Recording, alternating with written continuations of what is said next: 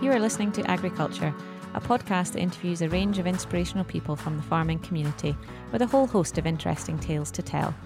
I'm Mary Jane Laurie, and in this episode we are joined by some of the team at Glenrinnes Estate at the foot of Glenrinnes in Moray. Estate manager Ali Lang tells us about the estate as a whole, and we are also joined by head keeper Gordon Aitchison, distillery manager Martin Perroni, trainee farm worker Alex Shearer, and head gardener Damon Powell. They all share their stories of working on Glenrinnes Estate and how their skills and enthusiasm come together to help run a successful, community-focused Scottish estate. Hi Ali, can you tell us about your background in farming?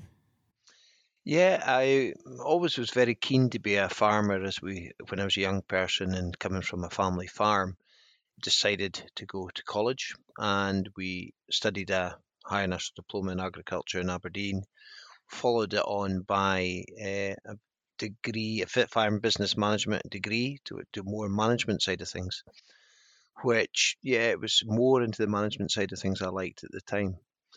Well, after leaving college, I became a shepherd down in Fife for about 3 to 4 years. The routine tasks of feeding 5,000, 6,000 store lambs a year kind of in all weathers was great, but I thought, no, I could make a change. And I joined SEC Consulting 25 years ago, where I worked in the Oban office, started my career in Oban, moving up to Elgin. And latterly, when I finished with SEC Consulting, I was one of the regional managers and responsible for the north of Scotland. How did you come to work at Glenrinnes Estate then? Well, as part of my job with SEC, I started to do a lot more work with the States. And one of the work jobs was I came here to do a whole review of Glenrinnes farms at the time. So I did a whole farm review and suggested some suggestions how that would maybe benefit the farm and the state. Mm-hmm. So after that, the owner asked me whether I would like to implement my plan, which I did do through SEC. And then about 4 years ago, he came to me and said, look, I want a full-time manager. I think it's getting a big enough business. We need a full-time manager. Do you know of anyone that might be interested? And, well, I had a great love for the place and I decided, yep, now's the right time in my career to change and give me a new challenge. It must have been nice having that involvement from an outside's perspective, looking at it as a consultant and then getting the opportunity to come and work at the estate. I think that was one of the benefits. I knew a lot of it, but being a consultant and outside, you couldn't actually get to make sure your plans were implemented the way you wanted them to be or fully. So being on site, you can get a hands-on position to help change things and make things go the way that you feel are going or the way they shouldn't be going. So can you describe the state for us now? What's it like now that you're working there?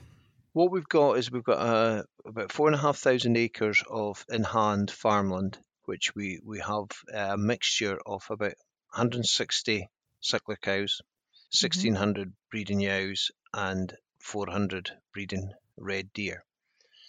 The main cattle enterprise is consisting of mainly shorthorn Aberdeen Angus cross cows, producing organic store cattle and organic fat cattle. Our sheep enterprise is mules and blackface, with all our offspring, which not kept for breeding, is sold organically, fat. And then recently, about 3-4 years ago, we have an issue with red deer. We trapped some red deer, we bred them and kept them in captivity, and now we're farming 400 breeding hinds with all the progeny sold live and killed in a slaughterhouse down in Yorkshire and sold through a Waitrose contract. In addition, we have on the estate, we have a major sporting part of the estate, which involves shooting commercially pheasants, partridge and ducks. We have a lot of stalking from American clients for red and roe deer. And we also have Glenrinnes Hill, where we are trying to manage environmentally to bring back grouse back onto the estate. One of the things we decided about 2-3 years ago was, because we had a great water supply on the estate and location, Mr. Locke's stepson, Alex, just wanted to have a new distillery. So we built a new distillery which produces organic gin and organic vodka and offshoots to that. That's our main diversification, but like any other big estate, we have a huge policy which is managed to Mr. Locke's wife, Mrs. Locke's way. We manage it organically, and we manage it organically. It's all done for have people come round and come to have a look at it. So you mentioned there the sporting interests of the estate, which is obviously an important aspect of the business. Tell us a bit more about them. Yeah, one of the reasons I would say that Mr. Locke bought the estate way back in 1990 was his love for the area, but also his keen passion for sporting. He loves shooting and sporting activities. So we have developed our shoot here at Glenrinnes Farms quite a lot over the last 10, 15 years, where we had small, mediocre shooting of pheasants, partridge, and duck. And through time, we've managed to increase that quite to a high, sought after estate that people would love to come shooting pheasants and partridge because we provide great hospitality and some very challenging birds for them. This can only be done with the workforce that we've got, and we were fortunate enough with about 10, 12 years ago, we took on a new keeper who's now our head keeper, Gordon Aitchison. Hi, Gordon. Your role in the estate is head keeper. How long have you worked at Glenrinnes? About 12 years. What was your role before that? Where else have you worked? I was down in Dumfries and Galloway by Castle Douglas on a commercial shoot, and this is a more of a family orientated shoot, a little bit less pressure, a little bit less intense. So what attracted you to a career in gamekeeping to start with? I actually served my time as a toolmaker in the shipyards in Newcastle, but my auntie had a cottage in the countryside. That's where my interest lied with bird watching and just generally being outdoors. I used to live for the 6 weeks holiday up in Northumberland in the countryside. Well, it sounds lovely, just getting away from sort of the industrial upbringing that you had. Yeah, that sounds lovely. For those listeners who are maybe not familiar with the role of gamekeeper, what does your job involve? It changes over the year massively from one month to the next, but the majority or the most important bit is when the birds arrive, they're all going to big enclosures and looking after them and feeding them twice a day from about 5 o'clock in the morning and then sitting over the pens sometimes till sort of 2 o'clock in the morning to make sure that the foxes and things aren't coming in to eat them. So, and then after that, it's a case of feeding them to where you want them to be fed, and then the shooting starts. But it's a long time. The birds arrive in July, the start of July, so it's a long time till the end of October until you start shooting.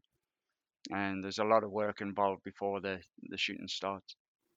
And when you're talking about birds, how many birds are you putting down, and is it just pheasants that you put down? It's pheasants, partridges, and ducks. Okay. And you sort of work on what you want to hope to shoot at the end of the year, and then you normally only shoot about a third of what you put down. So that's how you work out your numbers. If you want to shoot 100 birds in the year, then you would put about 300 down. So it works up, just scales up from there, really.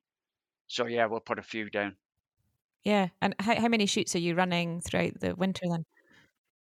20 this year, and each estate can do, depends how many drives. You need to rest them. You can't just keep doing them. So the birds will probably only be disturbed once every 2 weeks, once every 3 weeks.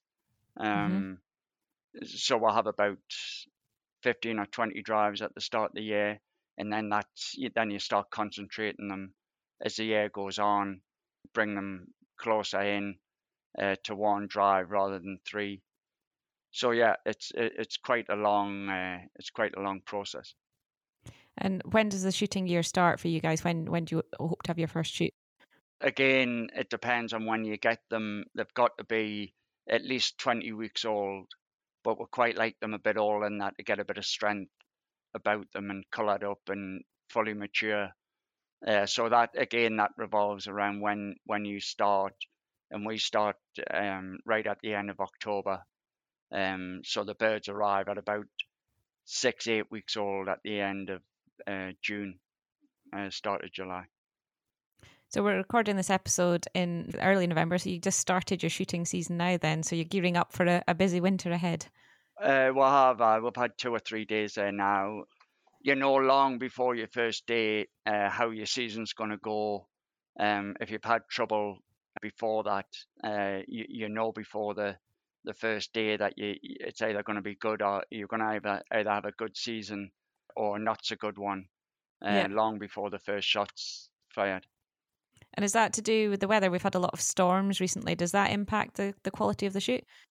There's so many things, variables between the weather, disease, and predators. If the birds are disturbed when you first get them, you can lose an awful lot of birds, not only being killed but being chased away from the feed. So it's incredible that we'll only shoot like a third of the birds that we put down, Yeah. but that's the reality of it.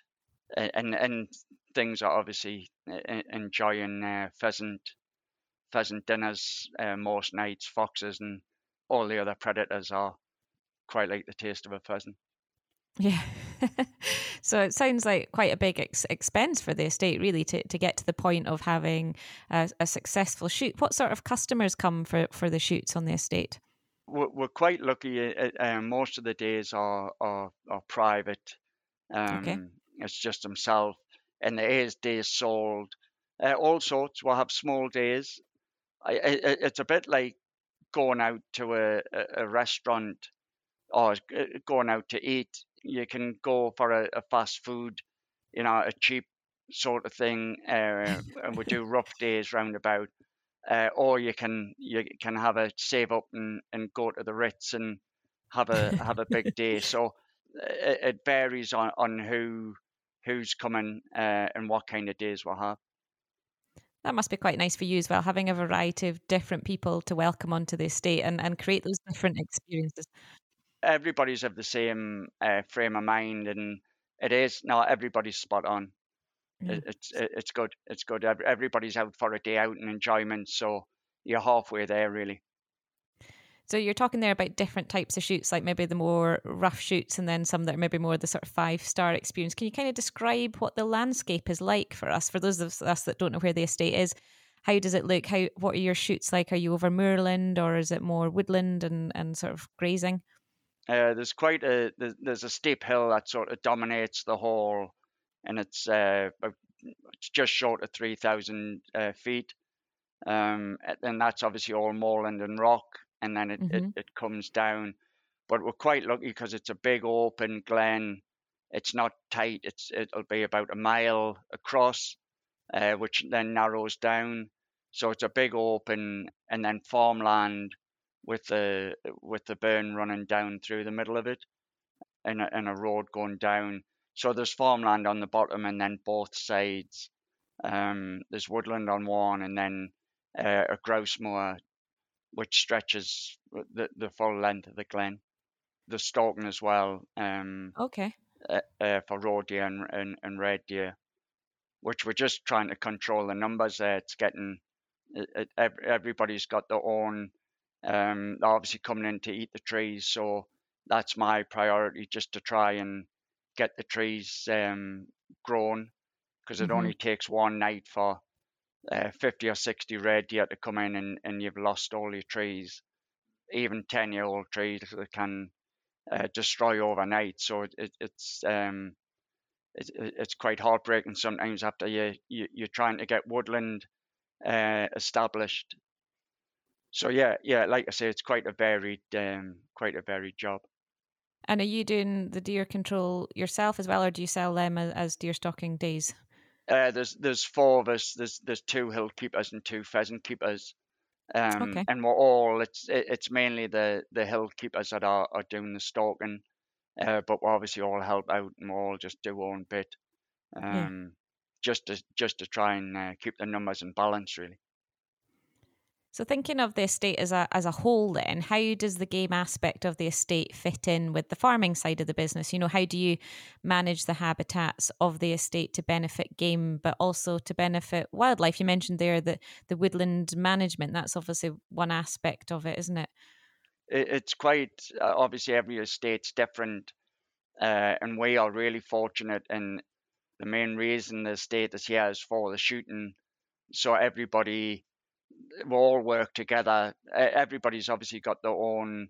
The shepherds want the sheep in a field, and the cows need to go, and the barley needs to be. So we're all kind of working together. Fortunately, Alistair's there to steer the ship because everybody's got their own individual preferences of what they want to happen. Yeah. But we are lucky in as much as the estate's here for the shooting, Yeah. and things tend to revolve around that. And how important do you think is the shoot for maintaining the environment and the landscape that you've got at Glenrinnes? Yeah, massive, massive. All the game crops, all the barley's left for the birds, and obviously everything else benefits along with it. Right from the butterflies in the summer, all the game crops are flowering. There's a variety of plants put in. It's obviously for the pheasants, but it's amazing what benefits. And then all the finches come in the winter, because obviously all the barley is left, so they're eating the seeds, which doesn't happen anywhere else. It's normally ploughed in. So no, it's good. It's certainly in the hedges that's been put in. There's a lot more variety of birds nesting now than there was 10 years ago. Like we would never have seen a yellowhammer on the place. Now that the hedges are up, they're nesting in them, and it's so yeah. No, you can actually see the difference over the years of what's happening. So yeah, no, it's a good place to work. That's fantastic just to hear that even in a short space of time, like 10 years for planting hedges, how quickly an impact that can have. And you're mentioning there the game crop for the seed eating birds over winter. I think that's fantastic. And it's nice to know that these sort of practices go hand in hand with managing a commercial shoot, because at the end of the day, you're running a business, but you're also providing an important habitat for wildlife. I think certainly that's for me to justify shooting, if you like, or not that I have to, but that when you're out in the summer and you see all the flowers grown in your game crops, and everything else that's benefiting from it, no, it's quite a nice feeling to know that you're kind of responsible for looking after the place as well as you can. It sounds like there's a lot going on the estate then, Ali, and a lot of aspects of the estate for you to manage. How important is the diversity of all those enterprises that you've got going on the estate? I think the main thing is, like any business, having a diverse range of enterprises helps in the overall financial benefit of the thing, but also being able to use our assets that are available on the ground. It's complex, there's various issues, but we all work well together, and hopefully everything complements each other. You've mentioned Glenrinnes Distillery already. Other than income, what additional diversity does that bring to the business? It's a different ballgame than normal farming and estate enterprise. You know, we're dealing more with the general public who come to visit the estate and everything like that. But it's also given us an opening to show people from the public what also goes on in the estate. Some of the tours that we provide from the distillery, we provide going to see the red deer, seeing the farm cattle, telling them how we work it and why we do what we do. We also take them to the top of Glenrinnes, where we can show them the lovely scenery, but also explain how we're managing the hill environmentally and for what reasons we're doing it. Mm-hmm. We also can offer corporate entertainment like shooting, which brings in the whole aspects of the estate. This has developed over the last few years with our new distillery manager, Martin Peroni. Hi, Martin. Hi. Your name's Martin Peroni. So first of all, great name for someone who works in the alcohol industry. I'm sure people say that to you all the time, but Yeah, there's a beer out there with my name all over it. Yeah. It is actually spelt slightly differently. But Oh, is it? Yeah. Tell us about Glenrinnes Distillery then. It's quite new, isn't it? Yeah, it's relatively new. So the distillery was completed in 2019. That's when we first started production, which was a fantastic year to start an international business, as you might imagine. So I've been with the company since for 2 years now, coming up in 2 years. But there was a couple of years in production where I wasn't there. And yeah, so that's the broad timeline. I know you weren't involved from the start, but what is the process like from the idea of the distillery to opening the doors and distilling the first bottle? How does that all happen? Well, sure. It's quite interesting because I'm in a slightly unique position in that my involvement with the project was actually started back in sort of 2015, 2016. My background is as a water consultant and engineer.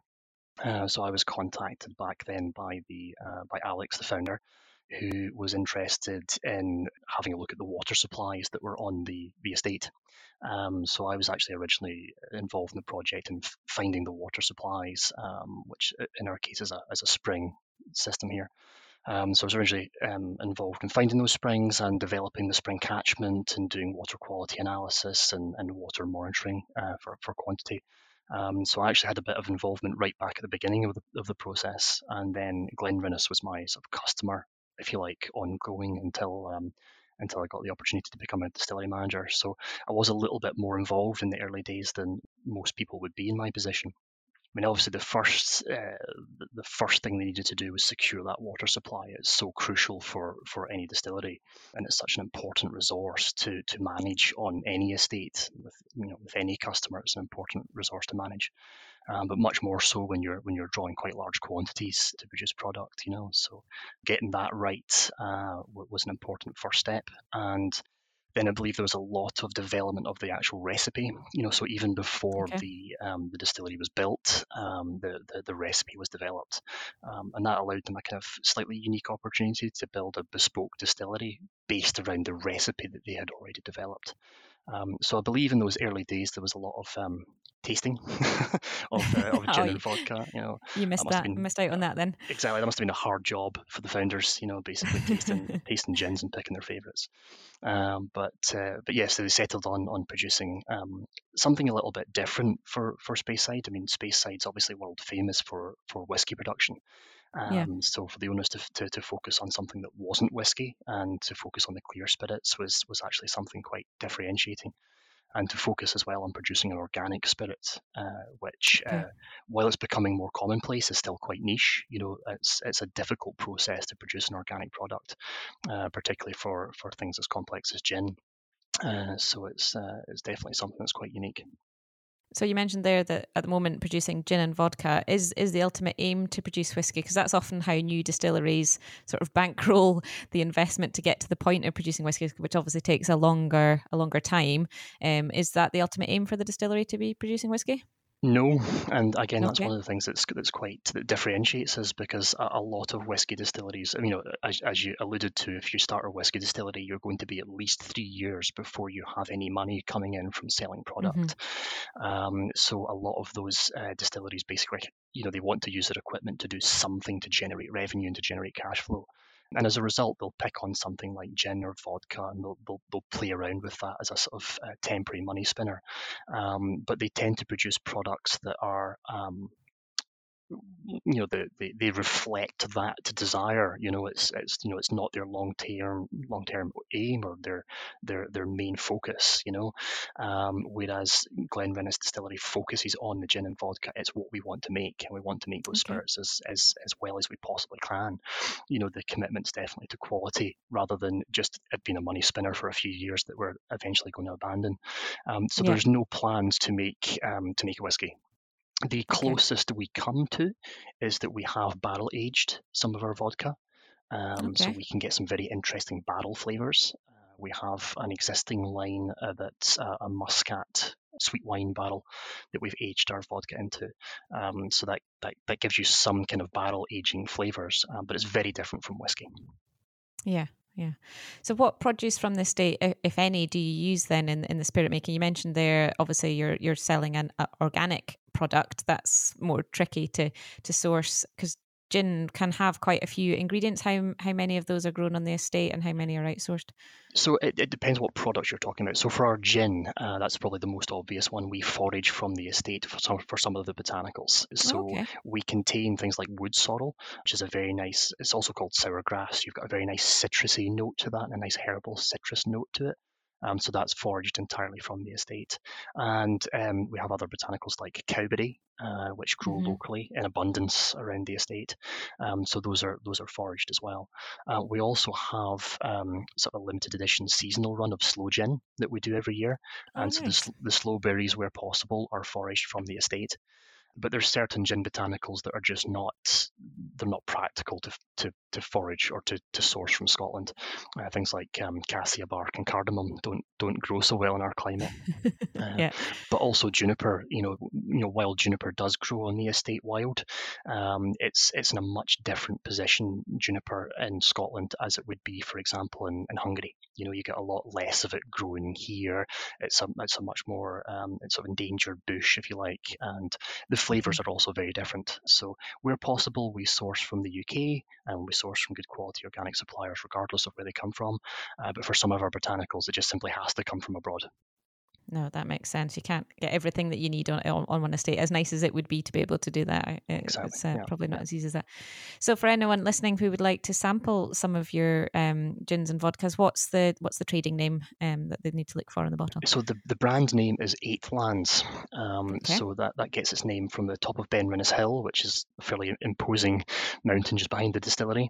It's one of the highest points in the area, so you can see 8 historical counties of Scotland from the top of that hill on a nice clear sunny day, which we do get once every few years. So that's where the name Eight Lands comes from. It comes from those 8 counties.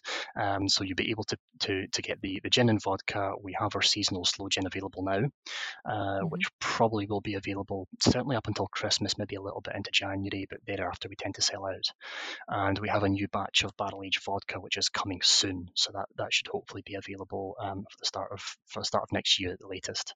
And we also have other sort of experimental processes going on. We do have some new product development, which is ongoing. So there may be more products under the Eight Lands brand next year, but those are still under wraps. And where can people buy the gin and vodka? Do you sell to farm shops or just directly from yourselves? So we sell to a number of outlets locally. So we sell to quite a few places around Speyside locally, but predominantly we distribute in the UK. So you'll get in high-end bars, restaurants. You can purchase online. We also fulfill through Amazon, so you can also buy from Amazon. But retailers like Woodwinters and Masters of Malt, you can get online. So if you just do a quick Google search for Eight Lands. Best to say Eight Lands gin or vodka, because there's a doctor's surgery out there called Eight Lands Surgery, and that's always seems to be the first on Google search for some reason. So yeah, you should be able to get us online, no problems. What does your role as distillery manager involve? So it's actually quite a varied role. We're a very small team at the distillery, so there's 2 full-time members of staff and 1 part-time member of staff. So the day-to-day just basically covers everything you might imagine with working in a distillery. So some days I can be sweeping the floors and tidying up. Other days we're actually we're in process, so we're producing. So that will be monitoring the stills, monitoring the quality of the product, tasting, sampling as the day goes through. Some days we'll be bottling, so you'll be hand filling bottles, we'll be labeling, that sort of thing.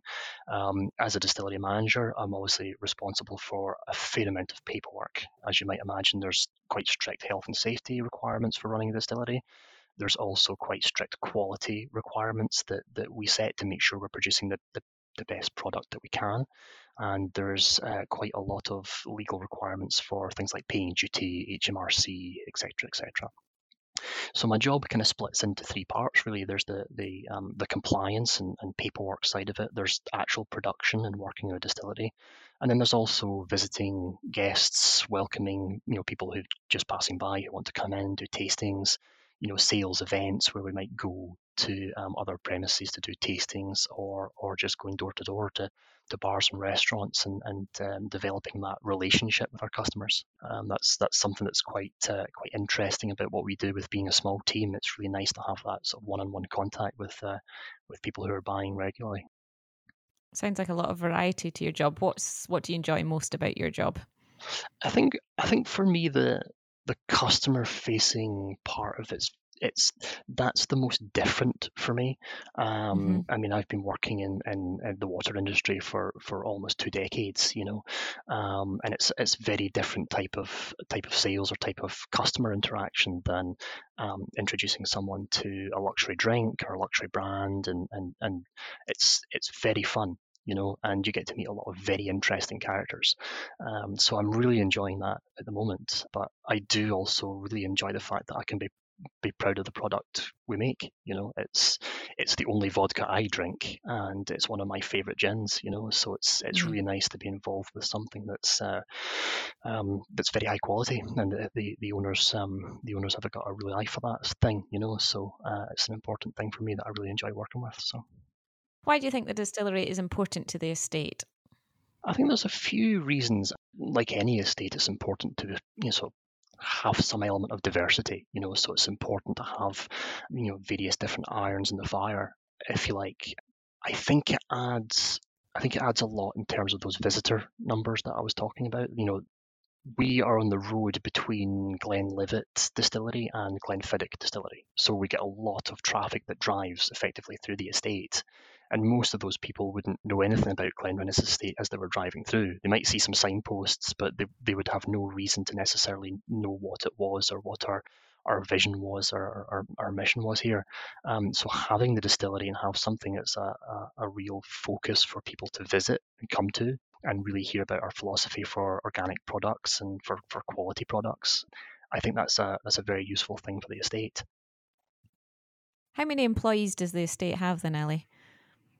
Currently, we have around 14 employees, and that's coming from our housekeepers to our gardeners, handyman, farm staff, and gamekeepers.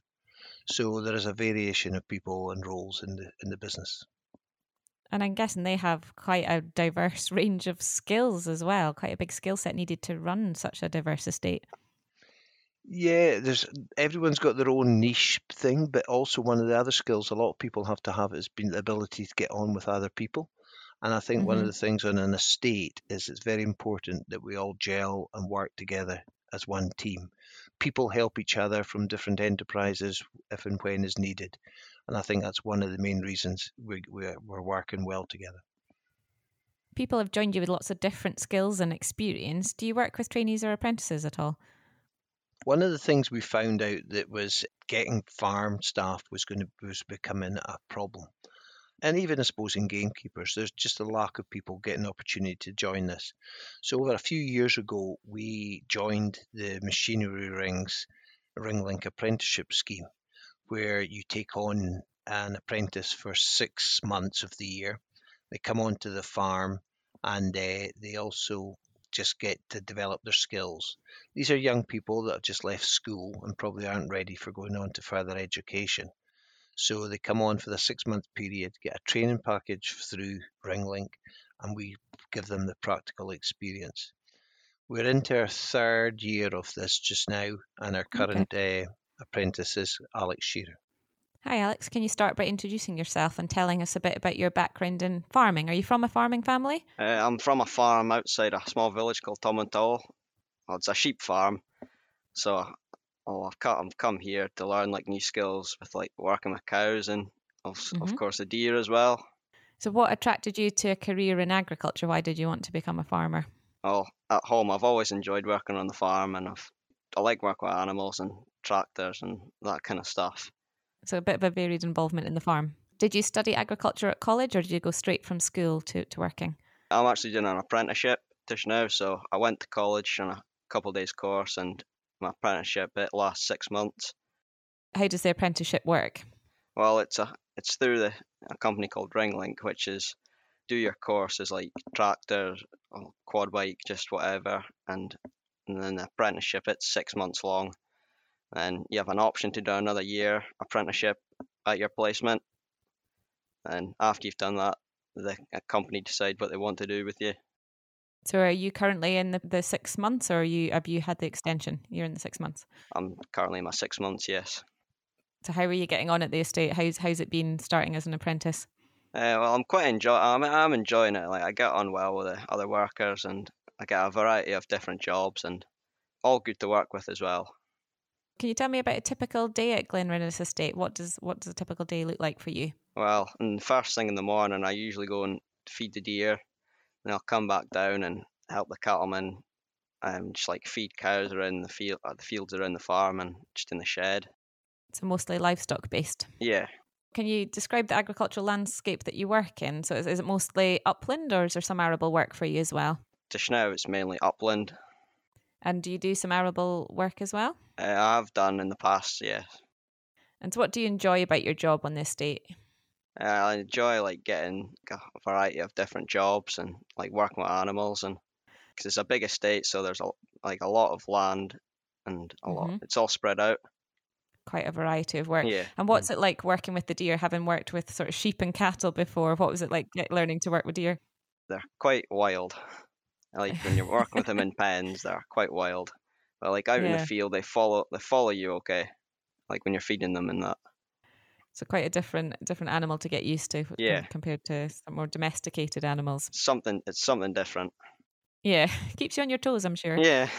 Would you recommend a career in farming to some of your friends then? I'd recommend working in a place like this because a lot of variety of different jobs, and people are great to work with. And like obviously you get a bit of tractor work and that kind of stuff as well. Yeah, great variety. I think that's what's nice about a large estate. As you say, there's lots of different jobs happening, and you can get involved at different levels as well, which is probably nice being an apprentice. I'm very lucky to have this place so close to home as well. Can you tell me what you would like to do when your apprenticeship finishes? What would you like to do in the next sort of 5 to 10 years? My dad works at a distillery, and I'm quite interested in that kind of stuff. I still do enjoy working on like farms and that as well. So maybe either work in a distillery or maybe go away somewhere else and work on a farm away from home for a while. Gives you a different opportunity, doesn't it, to go somewhere else and try different things. A bit more like arable work. Like I say, there's a lot of like livestock farms up here, so a bit more like tractor work and that kind of stuff. Brilliant. I'm sure there'll be lots of opportunities for you once you finish your apprenticeship. You mentioned, Ali, that the estate is run organically, which must add an additional challenge to managing what could possibly be quite a difficult climate and topography in northern Scotland. Why did the business decide to make that shift from sort of conventional farming to organic? The main shift was kind of introduced by the current owners, Mr. and Mrs. Locke, whose wish was to farm things organically. It has been very challenging over the last few years till we get it all set up. We've now been farming organically for the last 20 years. So I think we're in a situation now that we have the right rotation, the right muck and slurry for it to go back and farm in such a way. It has its pitfalls when we have weed problems and issues like that. But probably one of the biggest issues we have with organic farming just now is the price of the inputs and the relatively low benefit from selling organic product. Yeah, are you able to fulfill most of your like sort of feeding needs from your own produce on the farm? So like, you grow barley. Does that provide enough feeding, or are you having to import from elsewhere? The biggest problem with our climate is protein. We have to buy in protein, and buying an organic protein source, it can be very expensive. Yeah, just adds an extra level of complexity to doing what you're trying to do. Scotland is perhaps unique in the types of agriculture that we have, from sort of small family farms and crofts on the islands and to much larger estates such as Glenrinnes. I think perhaps traditional large estates have maybe been seen by the public as old-fashioned, or owning large swathes of land which is closed off to the public. That's maybe a perception that people have. But you guys, through the distillery and the shoots and the gardens, you seem to welcome people onto the estate. How important is that public access to the estate for you? I think it's very important. What you said there was people's perception of estates is very old-fashioned, and how they think we have all these people coming into Scotland, buying up our estates and closing it all off to public and just keeping it for themselves. One of the things we have here in Glenrinnes is we've got an owner who's very keen to spend money into the community. He employs 14 people. That's 14 houses that we have. That's 14 families that he supports. And that whole thing is adding money into the local community here in Glenrinnes. We have a lot of contractors that we use for maintenance. Again, that's keeping the whole areas going and stuff. So the whole people coming in, buying the estates and taking the money out elsewhere. I think here in Glenrinnes is a typical estate, which many of them are. They're here to look after and to look and put them into good condition, and also make sure they are fit for passing on to future people. Glenrinnes decided that, well, we can close everything off or we can open it up to the public. I think we've done that with distilleries. We've got the distillery going where we welcome the public to come and visit. We also have on it here, we do a lot with RET. Okay. I believe children need to be educated to where their food comes from and what we do. So we've had a few RET open days. The last one was we had 100 school children, primary 5, 6 and 7s, that came onto the estate, where we educated them on cattle, sheep, feeding, deer, sporting, shooting, and just the whole forestry as well. So I think it's important that they see what happens on these places, and it's also good for them to decide for whether this is a job for them in the future. A lot of people don't realise how farming has a lot of STEM subjects, so we do provide, jobs for these kind of people with technology coming more into agriculture, and we'll need them even more so.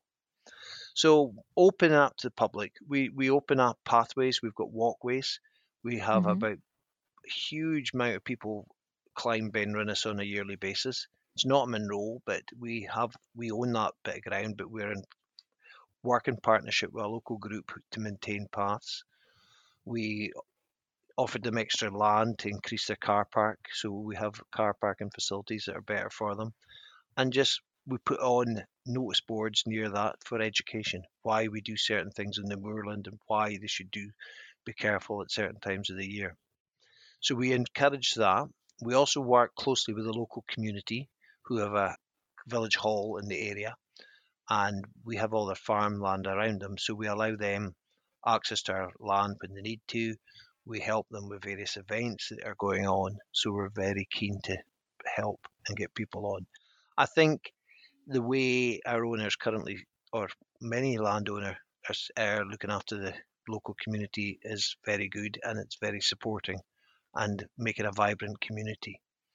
Just here in our local, around the house, we have 2 full-time gardeners who are heavily involved in developing the garden organically, producing lovely little different types of areas, from greenhouse, flower beds, vegetable patches to marsh gardens and stuff like that, where we maybe once or even twice a year we open our gardens up to the Scottish Garden Scheme, where we allow Damon Powell, our head gardener, to show off his skills and show people what we are doing here.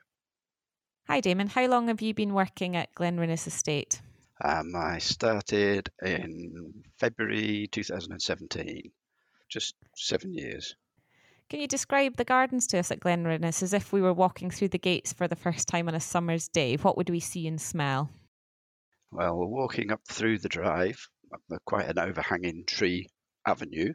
You come up to the main part of the garden near around the house. You've got a small kitchen garden, walled kitchen garden, with a large greenhouse, and you've got some quite vibrant borders in there, and fruit trees, and vegetables and herbaceous borders. And what's your favourite part of the garden? Well, we created a labyrinth a few years ago, and that's still quite a novelty, and is really quite a nice space to be in. So that's, at the moment, probably my favourite part of the garden. And what sort of labyrinth is it? Is it trees or hedges, or how does it look? No, it's differential mowing heights, and it's picking out a Baltic wheel, so it's one continual path from the outside into the centre of the garden. There's a really wow. nice oak feature seat in the middle of the garden there, and it's all surrounded with daffodils and ornamental trees. Oh, it sounds lovely. Probably quite logistical nightmare to cut it, and not It one that you is, let any yes. apprentices loose on. No. So are the gardens quite formal overall and traditional, or are they more modern with the likes of the labyrinth in them? No, I'd say it was quite traditional. The sections of the garden, there's a secret garden and the kitchen garden, and they're actually quite small areas. Probably the two areas together equal about an acre. Around the house, informal lawns and woodland planting. It sounds a lovely mix. So are the gardens open to the public? Can we come and see them? What happens is once a year we open on the Scottish Gardens scheme. And so that's the chance that the public get to come in. And from this year, we're going to start opening by appointment as well. So anybody that wants to come along, they just contact somebody here and we give them a tour of the garden, or they can walk around freely. Oh, that's great. So what role have the gardens played in the estate in the past versus what role they play today? Because you mentioned the kitchen gardens. Is that for Yes. supplying the estate, or is it just for the family? It's mostly for the family. I'm not quite sure. It's an unusual kitchen garden because it's facing north, which isn't suitable for growing fruit and vegetables. Yeah. And the part of the garden that you would think would be for the fruit and vegetables is the secret garden facing south. But Okay. fruit and vegetables do grow, but it's a very short season because of the fact that we're not getting the sun on the ground to warm the place up. So it's more challenging for you as a gardener to manage that space then? Yes. But generally, if there's surplus produce, it can go to anybody on the estate, really. That's nice that you've got that sort of home produce that everyone can make Yes. use of. How has the gardens changed since you've been working on the estate? Well, the actual structure of the garden, footpaths, walls, etc., are all still in the same place, but we've tried to modernise some of the planting within it and add interest, and generally just give the garden some flow, I suppose you'd say. Yeah. Taking you from all the different areas in a nice kind of order. So describe a typical day for you on the estate. What does your job involve? Well, I say first thing in the morning, generally, it's a case of coming into the greenhouses. They're large greenhouses which replaced original greenhouses. So they're on the same site and the same sort of footprint. But today they're run by biomass boilers. So it's quite a good modern setup. So I've got to come in, do the watering, check the condition of the plants, feeding when necessary. And then once that task has been done, we start with this time of year is quite good actually for the new developing areas of the garden. So we've been working and developing a bog garden. So that's been the current project. Gardener and a handyman, and the handyman works with us when we need him. Obviously, we've got to organise the workforce. So we've got gardeners cutting grass and cutting hedges, just general gardening. How did you get into a career in gardening? Well, I started off working on farms. I went to agricultural college. That was in Lincolnshire. And then I moved across to Lancashire where it wasn't quite as intense with the farming. So I then got an interest in gardening, worked for landscape gardeners, and I thought I quite liked it. And went to college, Myerscough College in Lancashire. And from there, I moved into heritage gardening, working for the National Trust for Scotland. Oh, wow. So I worked for them for 23 years on and off, and have worked in between there for private gardens. Mm-hmm. The garden before here was, I was working for Mohammed Al Fayed up near Tain in his castle garden, and then came across to here. Wow. So was it quite a different garden to what you're working in now then, Mohammed Al Fayed's garden? It was similar because it needed the same attention. It was trying to make sense of the gardens that were there and get a bit of a flow going across the whole garden. Magical place, actually. Wonderful kind of gardens, great castle, superb Italian gardens and river that ran through the property. Oh, wow. Sounds lovely. What attracted you to Glenrinnes estate? Why did you come to work here? I was given a call and asked if I would come and have a look at the place, which I did do. And I thought, well, it's actually quite an interesting garden and it would be something that suits the way I garden. It gave me an opportunity to implement some design, develop the place. For many of us from sort of farming backgrounds or smaller family farms like I am, it can be quite difficult to sort of imagine the scale that you're talking about to require a gardener. How integral do you think the gardens are as part of the larger farming estate? Is it important that they keep going as they are? Well, it all kind of ties in. The size of the gardens are, I think, probably about 16 hectares. So that gives you an idea of size. And 2 gardeners full-time are just about enough. If we do any more development, you would need more staff. We kind of tie in with the farm because we can use some of their farm help in the gardens and vice versa. Occasionally we can help back at the farm. You can use things like manure for the gardens, for composting, just general work in the gardens. Well, pretty much if there's any kind of event comes up, we all pull together. So, we'll all go and help the farm, or the farm will help us, or we'll help the keepers. And it just all works well. There's not Perfect. been loads of incidences where we've been doing that. What do you enjoy most about your job then, Damon? I like working with people. I really like the opportunity of being creative in my work. I obviously enjoy the outside. I enjoy the wildlife that comes with being in the outside and being in this amazing bit of landscape, which is around and about Dufton and Glenrinnes. We've got some pretty superb hills and countryside around us. How important is it, Ellie, to maintain and preserve the larger estates of Scotland? Do you think there's still a place for them in Scottish agriculture? Very much so. I think we have to be aware why people come to Scotland. They like what they see in Scotland. And one of the things is we need to make sure that we maintain the estates and the hills and the ground like we are doing just now. If we go to monoculture, like everyone complains about for cereal farms, everything like that, if we go to woodland forestry, it won't be the same. We need to have a mix and diverse landscape out there, which we have just now, which we did in the past, and we need to do in the future. Thank you so much for your time today, Ali, and a big thank you to all your staff as well for painting that picture of us of a typical Scottish estate, but specifically what you're all doing at Glenrinnes. It sounds like a really lovely, diverse place to work and live. Thank you. Thanks for joining us for this episode of Agriculture. If you'd like to get in touch, you can find our contact details in the show notes. If you'd like to read more about Glenrinnes Estate, 8 Land Spirits, or the Ringlink Apprenticeship Scheme, you can find links in the show notes. This episode was presented by me, Mary Jane Laurie, produced by Kerry Hammond, and edited by Ross Mackenzie in association with the Scottish Government. The Farm Advisory Service Podcast. Audio advice on livestock, crops and soils, environment, rural business, and more. Brought to you in association with the Scottish Government.